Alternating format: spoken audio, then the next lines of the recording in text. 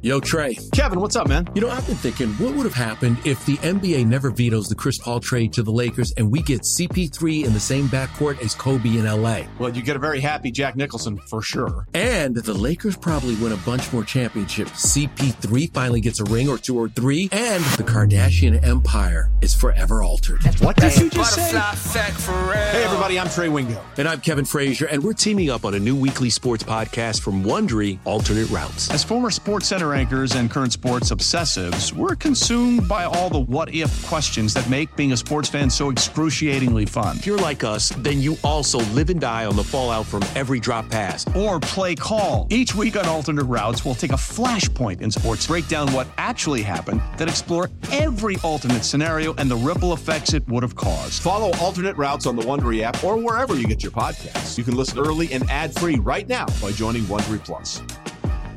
Passion, drive, and patience. What brings home the winning trophy is also what keeps your ride or die alive. eBay Motors has everything you need to maintain your vehicle and level it up to peak performance, from superchargers, roof racks, exhaust kits, LED headlights, and more. Whether you're into speed, power, or style, eBay Motors has got you covered.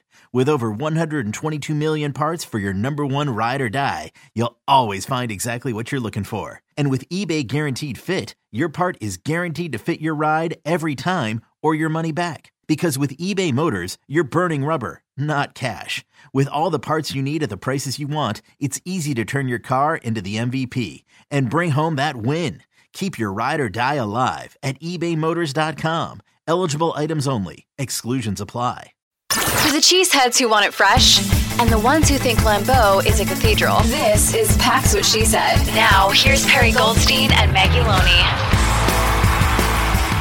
You know, some of the risk here going into this game is this Packers injury report. Christian Watson, again, a do not practice Wednesday and Thursday. Obviously, we're recording this Thursday night, so things could change Friday, but not trending in the right direction.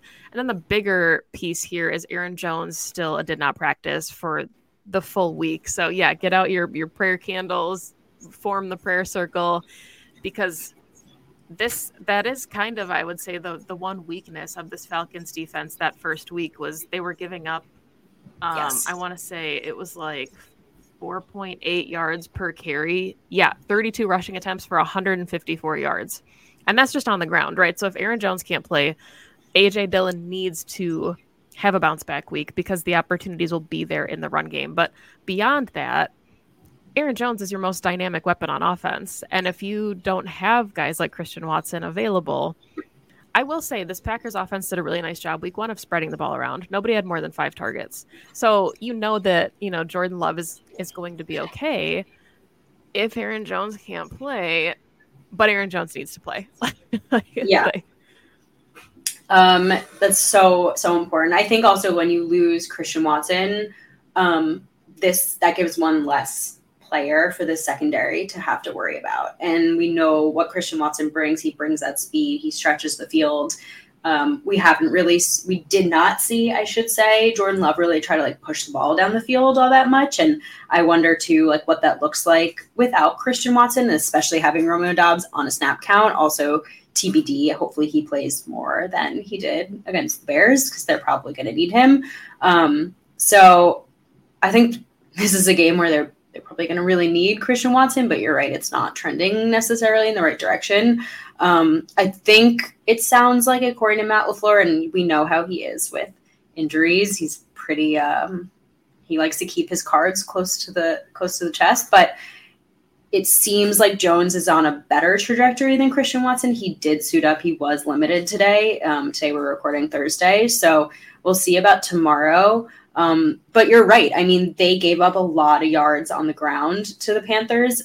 Miles Sanders had 18 carries for 72 yards, and Chuba Hubbard had 9 for 60. So I think having both Jones and Dillon on the field is going to be super important. The Falcons also missed plenty of tackles too. We talked about the Packers missing tackles. Falcons missed plenty of tackles. So that run game could certainly get going if Jones plays. But on the off chance that he does not, Dillon's going to really, really need to keep his feet about him. I'm curious, if Jones doesn't play, which back you think gets the nod at the number 2, if you think it's going to be Emmanuel Wilson or Patrick Taylor. Survivor 46 is here, and so is On Fire, the only official Survivor podcast, and we have a twist this season.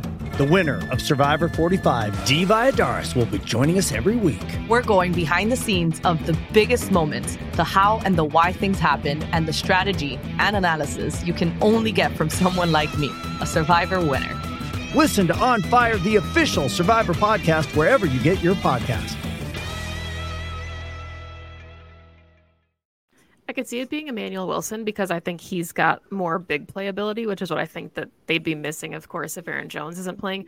Patrick Taylor's really reliable, and I think part of what he was elevated for was special teams. But I think this week the nod would definitely go to Wilson as far as like the productivity standpoint.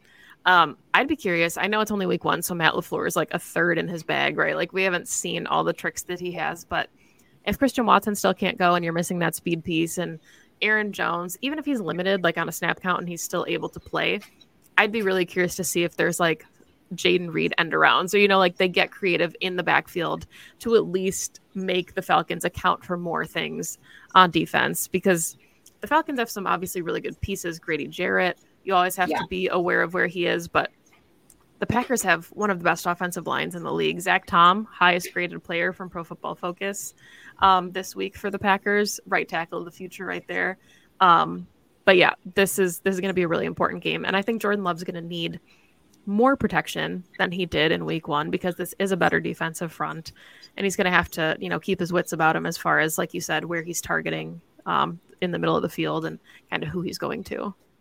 I think that's really fun. I think the idea of using Jayden Reed and his speed, I agree with you, is going to be super important. It's wild. I mean, the one thing I do not worry about at all is this Packers offensive line, at least keeping Jordan Love upright, which is just an amazing thing to say. Can't forget about Luke Musgrave, right? And his speed. I think it's actually kind of funny how often Jordan Love overthrows him. I just think neither of them, it's like an MVS and Rodgers situation where just like nobody has gotten used to how fast Luke Musgrave is, Luke Musgrave himself included. I was going to say, I don't think even he's used to how fast he is. He literally gets tripped up under his own legs. Like he's so fast for such a big body. So if I'm thinking of a player, and again, thinking like mismatches here, like Luke Musgrave is your ultimate mismatch. And so I'd love to see Jordan target him more, but Jayden Reed and his speed for sure. I will say, I think the Packers will definitely put up more points than the Panthers did. They only scored 10 points. I think mostly due to the fact that Bryce Young turned the ball over twice. So we when we always want to play like clean football, that's not going to change week in and week out, but like play clean football, Jordan Love. And I fully expect that the Packers can put up more than the 10 points, but this Falcons defense can very much tighten up in the red zone. So it's not going to be as easy as the Bears. Yeah, and, you know, post-game in the locker room, Matt LaFleur had said, like, their goal was to go in and be +2 in turnovers, and they did that, obviously, against the Bears. Yeah. I'm going to manifest this, right? Let's manifest this into the universe. But I think there's a real opportunity for Jair or Rasul to house a screen. Like, somebody's going to blow that up and just pick 6. Like, Desmond Ridder is the kind of quarterback that I think, even if they try to play him close to the vest and give him, you know, the short passing game, the dink and dunk, the Packers have an athletic secondary to be able to capitalize on that. So I wouldn't be surprised. I'm not expecting necessarily a pick 6, but I think that the Packers win the turnover battle here. And I think that helps put their offense in position to have more opportunities to put up points, even if it's just field goals at this point. Like, I think they definitely have more opportunities to put up points than the Panthers would have. Totally. I completely agree with you. I do think there's something this Packers team has been very good at, which is sniffing out plays that develop behind the line of scrimmage. And this Falcons team did a lot of that last week. So switch it up, or you're going to have to push the ball down the field, because not just the Packers front, but those secondary players. I just think about Rasul does this so well, which is, he's going to hit you in the backfield. If he sniffs that out, he's going to come charging up and hit you, and you're going to have a negative play. So I totally agree with you, even if it's in the run game as well. I also have to remember that this is going to be an indoor game, right? Falcons are in a dome, right? So no wind, no rain,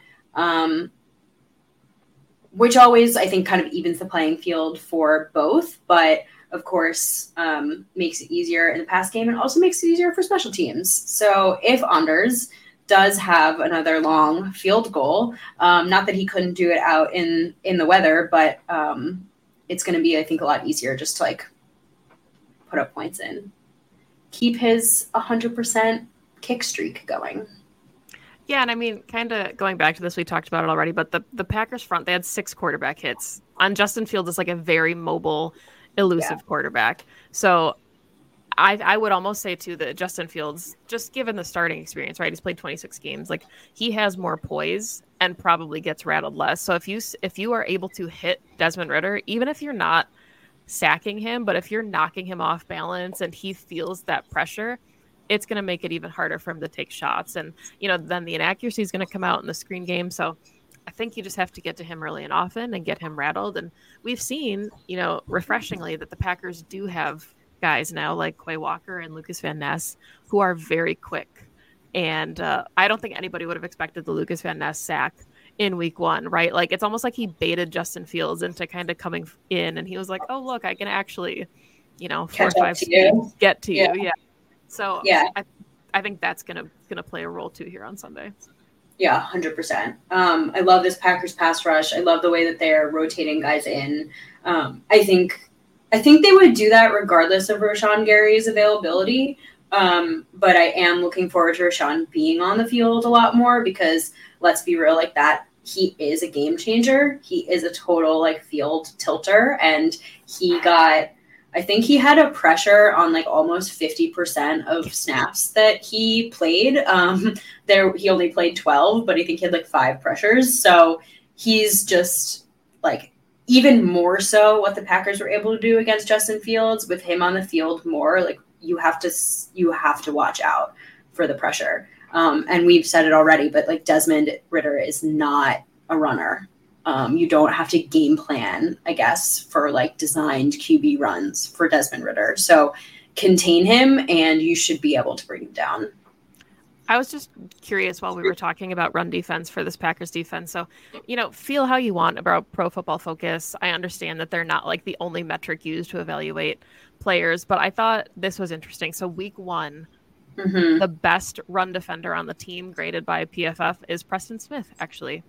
It's Preston Smith and then Darnell Savage, TJ Slayton, and then Rasul Douglas. That's your top 4, which Savage and Douglas make a lot of sense. They were the heavy hitters, I think, in week 1, but Preston and then TJ Slayton, if he came out and was a run stuffer, that would just do everything for this defense. Yeah. Well, he, I guess, looked good. I definitely take PFF grades with, like, a little bit of grain of salt. Right, for sure. They're one perspective, right? And, like, you know, Darnell Savage gets a high score just because he had the most tackles on the team. Darnell he set the bar high for himself in this first game. Yes. So he did it himself, which is great. We know the standard of play in which to expect from him now. So we need to see him repeat that. Given his inconsistencies in the past, I don't know if I expect a grade that high again this week, but we can hope. At least he didn't have any missed tackles. And that's huge. No, that's huge. Right. That is huge. And, like, if Barry continues to play him kind of close to the line of scrimmage and let him use his instincts and his athleticism, he's going to do more of what he did last week. We just need to keep that going.